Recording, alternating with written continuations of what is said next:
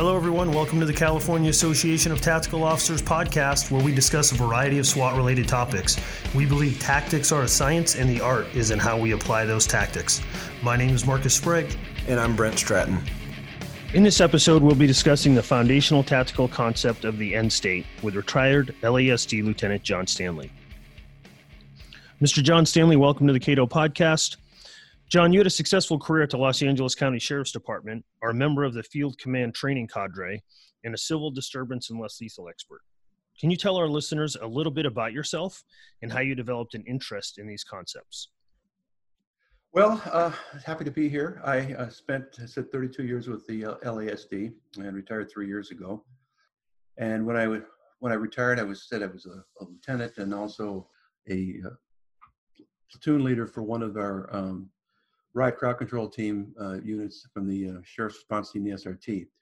But my interest in this goes way back to when I joined the custody training unit back in 1996. Custody training was a unit that kind of did a little bit of everything. And among the various things that we taught were non-lethal weapons, as well as riot crowd control training tactics, because the jails of LA County were notorious for their major disturbances. I mean, if every disturbance in the jails made the news, it would be, I wouldn't want to say a daily thing, but at least maybe a weekly thing. We had a lot of riots and disturbances in our jails. Historically, newly promoted sergeants and lieutenants were assigned to custody, and then they didn't stay there very long before they matriculated out to patrol. So there wasn't a great deal of experience in handling those incidents when they went down. And specifically the incident in 86, we ended up bringing in our SWAT team.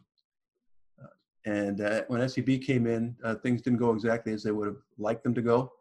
In fact, we even had some executives who were there, and there was some command and control issues. And so after that incident ended, what was decided was we needed a custody incident command school to teach these new sergeants and lieutenants to handle the problems and not have to bring in outsiders to deal with the problems.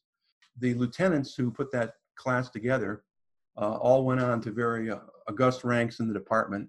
One of them, John Scott, even became the sheriff of the department. Another guy that some of the listeners may be familiar with, a guy named Dick Odenthal, was another one of the lieutenants who helped put that class together. And I came along about a decade later kind of as a third generation instructor for that custody incident command school. And though I hadn't been present for the creation of it, I inherited these things, and many of these principles I came to later find out, were rooted in tactical science. And I didn't have this epiphany until about 2004, when the first tactical science class that Sid Hale and Dick Odenthal and Tim Anderson and et al. Put together took place, and I had the opportunity to attend it and realized that a lot of what I'd been teaching for all these years in the Incident Command School was tactical science. And so for me, I took it to it like a duck to water and became very involved. But I also incorporated many of the principles of tactical science into the Custody Incident Command School. And so, like I said, I'm very, very familiar with these subjects, and I've, sort of pressed into it. I've got a master's degree in history. Most of the writing that I've done, the 80 plus articles I've written, have been related to history or tactics or something, trying to marry those two subjects up with tactical science. And, obviously most recently I've been doing a column for Cato in the tactical history where I try to do those things. And also for the past 5 years, I've been writing the Tactical Science Facebook page. And in 2008, we formed the SRT. That came into existence after the LAPD had their MacArthur Park incident, and the Sheriff's Department realized that if that had been us, we probably would have had the exact same situation and issues. And, and I was part of the teaching cadre of sergeants for that unit. And then I guess that said went on and became a lieutenant and platoon leader for that unit.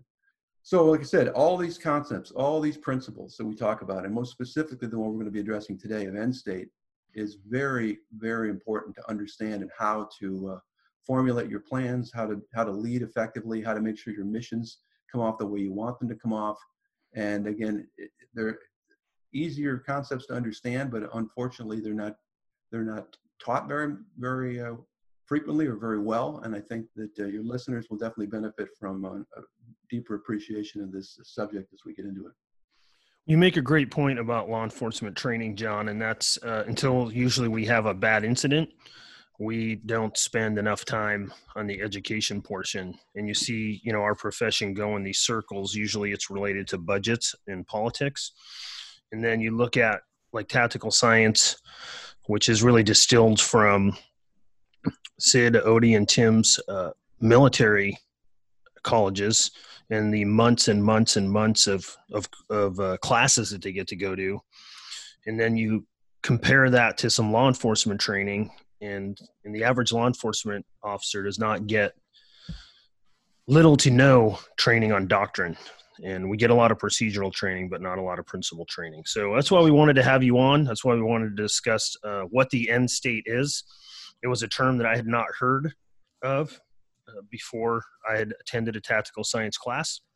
And I'm not that smart, so I had to attend a couple different sessions of tactical science before I could really start wrestling with it. And then really spent several years, and still do, wrestling with what that is. Because like you said, in concept, the end state is an easy thing to define, but in practice, it can be a complex thing, and how that works. That's what we want to talk about today. So if we go to the good book of strategy and tactics, which I will refer to as Field Command or Sound Doctrine, what is the definition there of end state? Well, very specifically, I'm quoting from it. End state is those required conditions that define achievement of the commander's objectives. In the simplest terms, the end state describes the desired result or final outcome of a tactical operation. And as you said, those are very simple terms, but trying to actually explain that is something that is sometimes sadly lacking. One of the things too, I think, and I'm going to back up just slightly before you get to end state, because you have to be able to envision what your end state is. You have to be able to see it, to sort of to steal a bit of a cliche or metaphor. You have to be able to see something before you can seize it. And I think one of the best illustrations of end state, envisioning the end state, took place in the movie Gettysburg. And there's a scene early on in that movie where Sam Elliott, who plays Union General John Buford, cavalry officer, rides up the day before the battle into the Gettysburg, and he just looks out on the terrain. And he has the ability, because of his training and his experience, to see the battle before it takes place. Literally look into the future and envision what that is going to look like. And so when he sees that, I mean, he's obviously, the training, the experience, he realizes that he needs, there's going to be an ultimate outcome, and that the end state is going to be involved. Who seizes the high terrain, who does what needs to be done. And so he, recognizing that the terrain is critical, he puts together a plan to delay the Confederate troops from arriving and taking those heights over Gettysburg before the Union Army gets there. So he has the ability to see into the future what it's going to look like, and then be able to articulate what an end state might be. But let me sort of kind of bring it down to more practical terms for us in law enforcement. And I'm going to give a couple of illustrations that I think will highlight this. Typically for SWAT, a call out for a SWAT call out is going to involve, we got a bad guy, some kind of felon, and he's barricaded himself inside of a location. And so the team arrives at the location, they talk to who the incident commander is, said, yeah, the guy's in there. And again, what is our end state? What do we want to achieve with the bad guy in there? I think, it's pretty clear that the end state is we want the bad guy to come out and take him into custody. Now, however you want to articulate that, but our end state is this guy comes out and he ends up in custody, one way or the other. Ideally peacefully, but that's our end state. And so all of our plans, form around that. Our commander's intent is basically provides the essential focus to concentrate the activities and facilitate the coordination. It provides a foundation for the planning process. This is what the incident commander is going to articulate is necessary to achieve that end state, and he's going to communicate that. So the planning process flows out of the identification of the end state is articulated in the commander's intent. So again, one incident, kind of a, one end state. Where confusion can enter in is when the tactical problem is more complex. Obviously, I came from a large agency, and we have a lot of resources available to us. But a lot of people on this podcast come from smaller agencies, and so you have to, often if there's a more complex problem, you're working with teams from other agencies, you're bringing them in, and obviously you've got command and control issues, and so in any tactical incident, you have one incident commander, because command is critical. That one incident commander is going to be the one who's going to articulate the commander's intent. But the question is this: let's say we have a problem where we've got a warrant service where we're going to hit 5 locations spread out in a county. We're going to take down this gang that's been dealing, drugs, and they have weapons, and they've got they're a bunch of bad guys. So we need 5 different teams to hit those 5 different locations. And one of the center of gravity on this thing, the thing that we need to maintain, security and surprise, a couple of principles of war, we need to hit them all at once so these guys can't tip each other off. So you've got 5 different missions, but the question is this: how many end states do you have? Because there are 5 different missions. And the typical mistake that's made is assuming because I have 5 missions, I have 5 end states. I don't have 5 end states. I have 1 end state. I have 5 subordinate missions that are underneath that 1 end state. And so, if the most important part of this operation is to maintain that, we have to take them down all at once, because that's been identified as the, critical part of the plan, and its security is the center of gravity, you better be able to achieve your mission objectives at all 5 of those locations. When the reconnaissance is done at those 5 locations, if one of them, because of the terrain, is determined to be impregnable, that it's going to take a significant effort to get in there, and it's not going to be something that can be pulled off quickly, that needs to be communicated to the incident commander, because that may be a deal breaker. The whole mission might get scrubbed because one of the 5 locations can't be taken down like the other 4. Because again, it all goes ultimately back to that one end state. And so again, those are the things that need to be clearly understood and articulated, so people aren't taking independent action. If you know what the ultimate goal is, if you know the end state, then it's going to drive your operation, it's going to drive your planning, it's going to drive your missions, and sometimes you may have to actually step back from what you might otherwise want to do. That's kind of more locally focused. I mean, if you look at some of the larger incidents we're seeing in the country right now, the Portland riots are a great example, I think. And I've written about this on the Tactical Science page, that one of the big problems in Portland is the absence of an end state. Because the issue of end state in the examples I just gave are law enforcement only. For the most part, you don't need to interject, involve them. In a situation like they're dealing with in Portland, Seattle, all these other places, end state is not just a product of law enforcement. It's a product of city government. It's a product of dealing with prosecution. I mean, there's multiple partners are involved in formation of the end state. And the reason why these problems are dragging on is because there is no end state. Is that those other partners involved in the process refuse to present a viable end state to bring an end to the problem. So sadly, night after night, those, especially in Portland, they're dealing with the same problems over and over again, because they don't have an articulable end state to bring that much larger problem to a conclusion, to a resolution. I spent, and I know, Marcus, you were involved in this too last year briefly. I was involved in teaching 4 different sessions of classes in the Pacific Northwest last year for tactical science. 3 of those were in Oregon, 1 just outside of Portland. 1 was up in the Puget Sound area, the Tacoma PD hosted. We had officers from the Seattle Police Department in that class. And I can tell you right now, the officers in the Pacific Northwest are outstanding.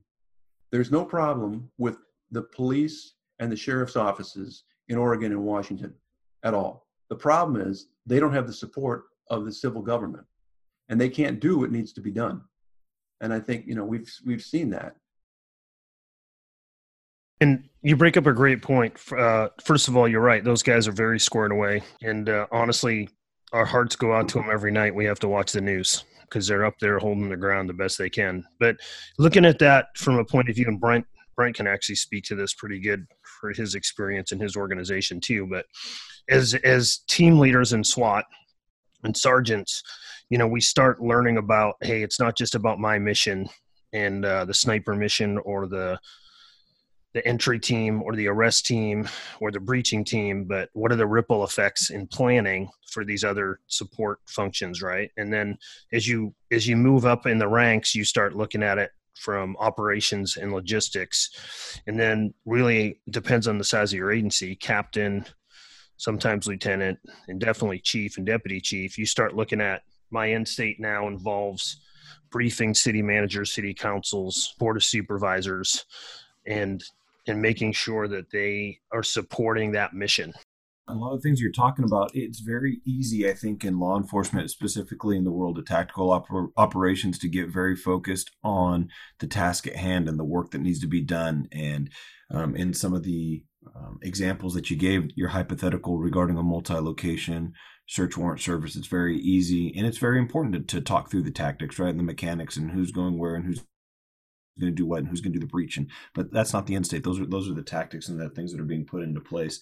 So I think, as it relates to our end state and painting a picture of where you want to go and identifying what that is does require a little bit of foresight. Traditionally, it's something that's probably largely expected of managers and command level, but it's certainly not something that's limited to command level officers. I think it's an expectation that we have for every officer on our team to start to identify what that end state is and then build their plan and work backwards from there.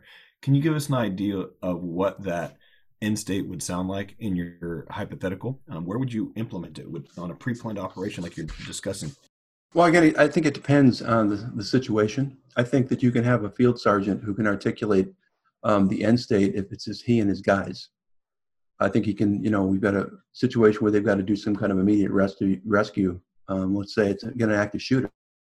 We're not going to wait. I mean, that's sort of, if you got enough people there, you're going to do what you're going to go in. And I think he needs to articulate, very specifically, we're going to stay together. We're going to move this to the sound of gunfire, and we're going to eliminate the threat. I mean, that can be your end state. There's a lot more involved in that, but the fact of the matter is, you need to articulate what you're going to do. If you don't, you just move and you react, then everybody's going to be independent. You need to focus what you're doing. I'll give you kind of an amusing illustration of what happens when you don't have the end state articulated. And this is something that happened to me personally when I was two-stripe supervising deputy working at the Hall of Justice Jail. And this is during the Rodney King riots. Shortly before those riots broke out, I was assigned a team of deputies, and our job was to provide security at the Hall of Justice facility in downtown Los Angeles, right there in the heart of the Civic Center, the command building for the Sheriff's Department, kitty corner from City Hall, the Hall of Administration, right in the heart of downtown. And so at one point, I stepped outside to the west on Broadway, and I looked to my south, and I saw maybe 250, 300 or more people coming up the street. And so I got on the radio, and I told my people up in main control, I said, hey, there's a big mob of people coming up the street. Person in main control said, why don't you come inside and lock the doors? What they were saying was, the issues on the street are not our concern. Our end state is to provide security for the building. So come inside. Okay, I came inside. Well, the mob had no interest in the Hall of Justice. They were interested in the Parker Center, the LAPD's headquarters, which was to the east. And so they made a right-hand turn, heading eastbound down Temple. And they passed by the south side of the Hall of Justice and the north side of the county courthouse. And they began busting glasses, windows, and throwing in things and trying to set fires. Well, one of our deputies in plain clothes who worked their information bureau ran outside, drew his Beretta, and started pointing it at the crowd and yelling and screaming. All he's wearing is a shirt and tie. Well, I'm convinced that mob had no idea that was sheriff's headquarters. And this guy was a nut with a gun. So, that old adage, one riot, one ranger, he dispersed the crowd. They backed off, they ran away, they had nothing to do with this nutty guy with a gun. So he ended the problem. And he came back inside. Well, my deputies were yelling and screaming that they were coming in the Temple Street side. They were breaching the facility. So I ran over there, and when I got to the entrance there of the building, still inside the building, there were about four of us in uniform, 3 or 4 guys from Information Bureau, all in wearing ties and looking like businessmen with guns, and there were sheriff's executives, including one of our assistant sheriffs.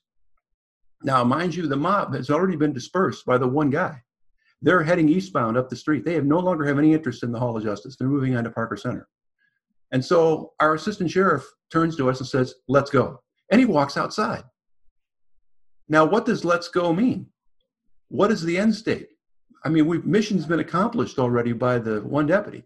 But, hey, the assistant sheriff said, "Let's go." We go. So we walk outside.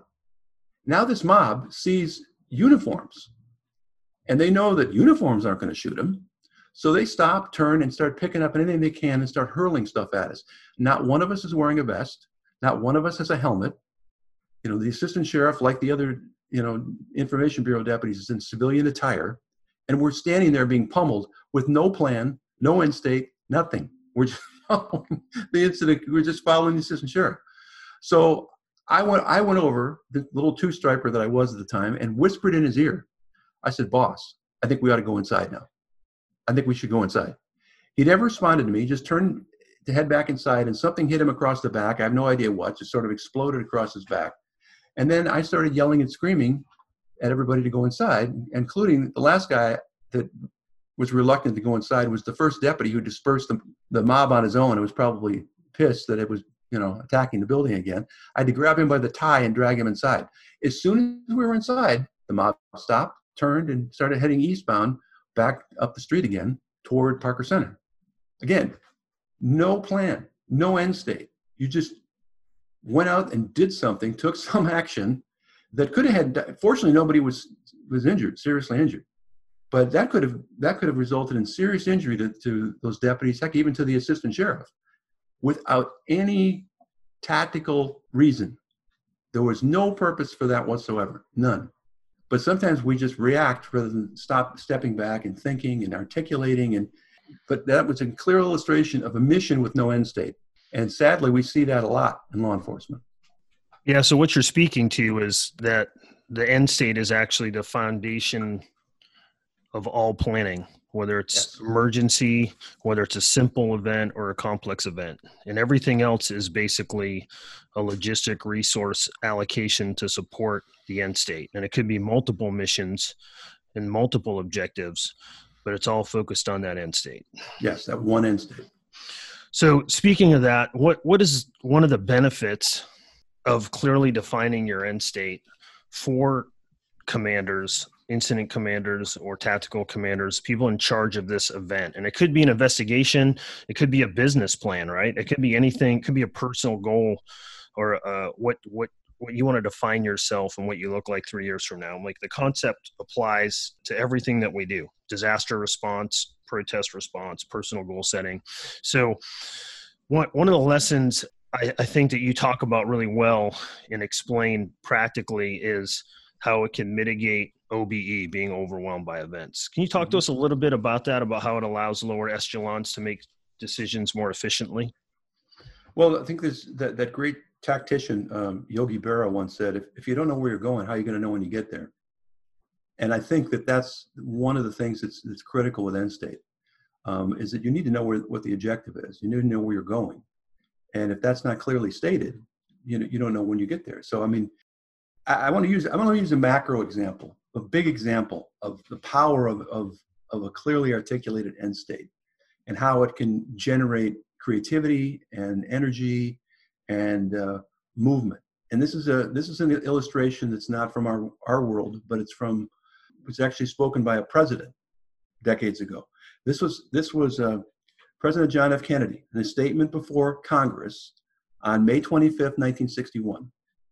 This is a statement of end state. Now, whether Kennedy knew that's what it was, I don't know. But the fact is, this is a statement of end state and how powerful it is.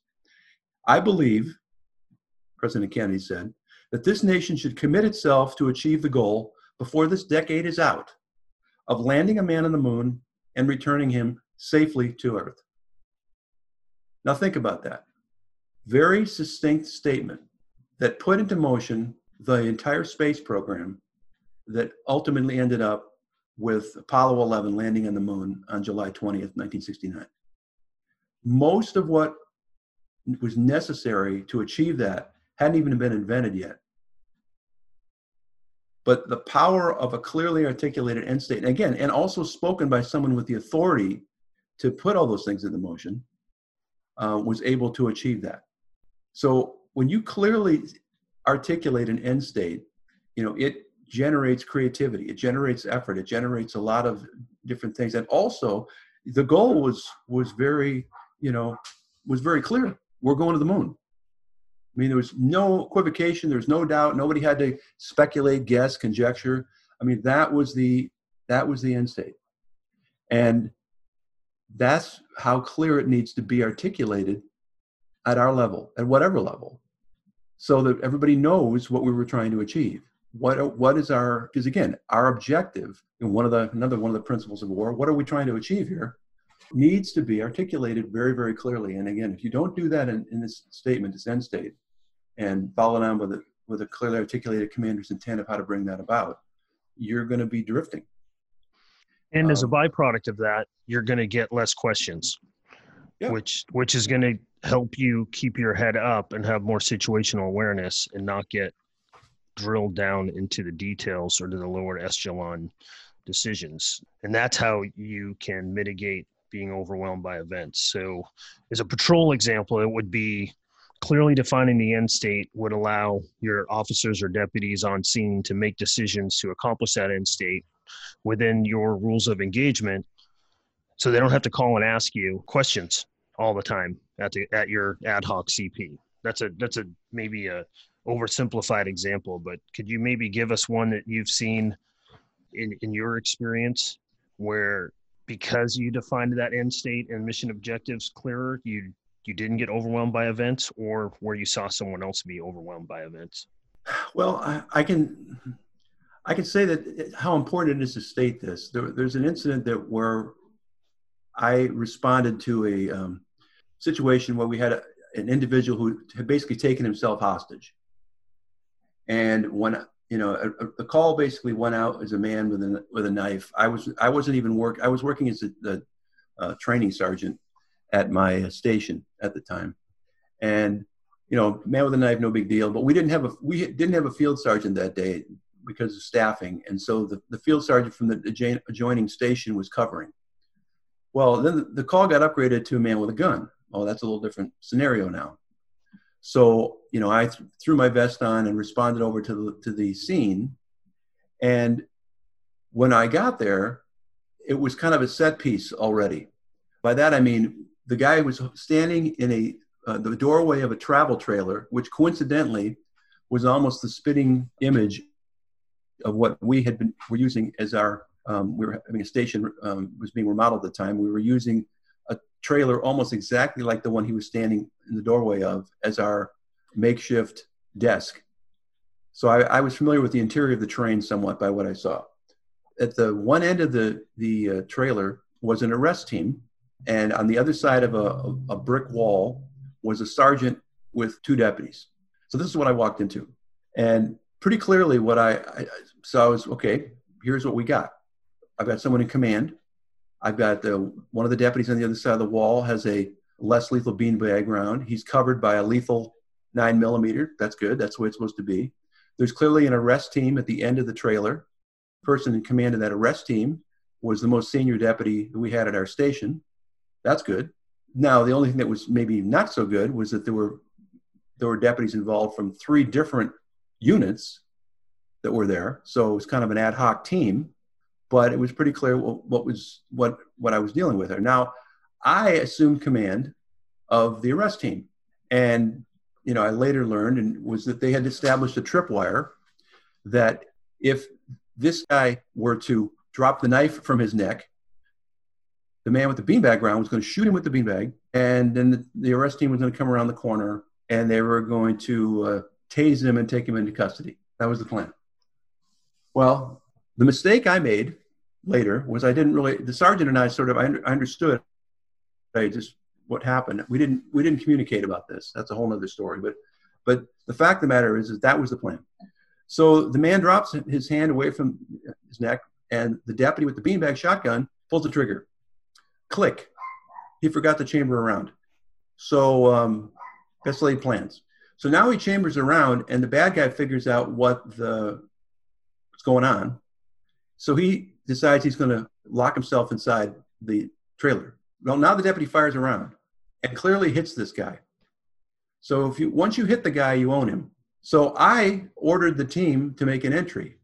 Now, mind you, he's inside this 23-foot trailer, and he's claimed he has access to a gun, although no one's ever seen the gun. Every time he pulls his hand out from behind his back, that he's pointing at them with his finger. So he's got a knife to his neck, but he's pointing at him with his finger. There's no evidence of a gun. So we finally open the door. He's standing in the doorway, bleeding from his ear, because we kind of Van Gogh'd him. The beanbag shotgun round sliced off the lower part of his ear. And that's a tactical term, Van Goghing somebody. Van Goghing someone, yeah. I thought I'd share that with you. That's a LASD term. And so we tase this guy and we take him into custody. Now, afterwards, you said the question was asked, why did we make entry? That became a big deal afterwards, why we made entry. Think about it. The end state was to take this guy into custody. That much was clear. Once we shot him and he went inside there, he is a mentally disturbed person who's also drunk. Is any SWAT team in the state responding to that? There's no hostage. I don't know, maybe some will, but I don't know many. I mean, it's a problem that's going to be handled by patrol. And as a less lethal instructor, I know that during those first few seconds, when you employ a less lethal, is when you need to take advantage of the diversion that's been caused by that, especially one that leaves this guy with, a newly designed ear. So we made entry, and we took him into custody, and then fire came and carted him off. But, I understood what the end state was. It was very clear to me what the end state was. There was no doubt in my mind. That's why I gave the command for the team to make entry. Had I not understood what the end state was, had we waited, how long do you think a guy with a sliced off ear, who's got all those issues I mentioned, how well do you think he would have done for an hour or 2 hours waiting for whatever to respond to deal with that? What other tools or tactics we've had to have used to handle that problem? And so I don't know if that necessarily articulates to the issue of being OBE, but I think it does articulate the issue of how when you come into a situation, you identify what the end state is, it causes you to take action rather than inaction. Now, I think it does. I think what you're speaking to is, if you clearly understand the end state, your people can identify windows of opportunity to accomplish that. And if they don't take advantage of those windows of opportunity because they're unclear on the end state, or they have to call back and ask for permission, your entire operation can go a different direction, and you're not going to be able to seize that opportunity. So I think it's a great example. And obviously I learned a new term as well. And I just try to help, Marcus, if I can, Yeah, you could just help. A new term, go for it.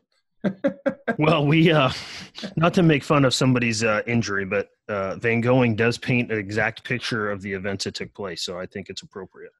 Yes. I think the value that it brings to in this type of a situation is, like you said, clarifying not only what it is that you're trying to do, but it's a role and responsibility that we have within law enforcement, especially on a supervisory level or management level, to be able to clarify what the expectation is.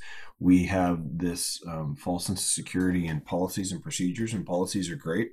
Mm-hmm. Procedures and manuals are great as well, and clarifying, what it is that we want our employees to do, but not everything can be codified or captured in that manner. So I think it's very important to really clarify what it is that you're wanting to be done. That way, employees, like you talked about, Marcus, don't have to call back and ask for permission. They don't have to say, "Mother, may I?"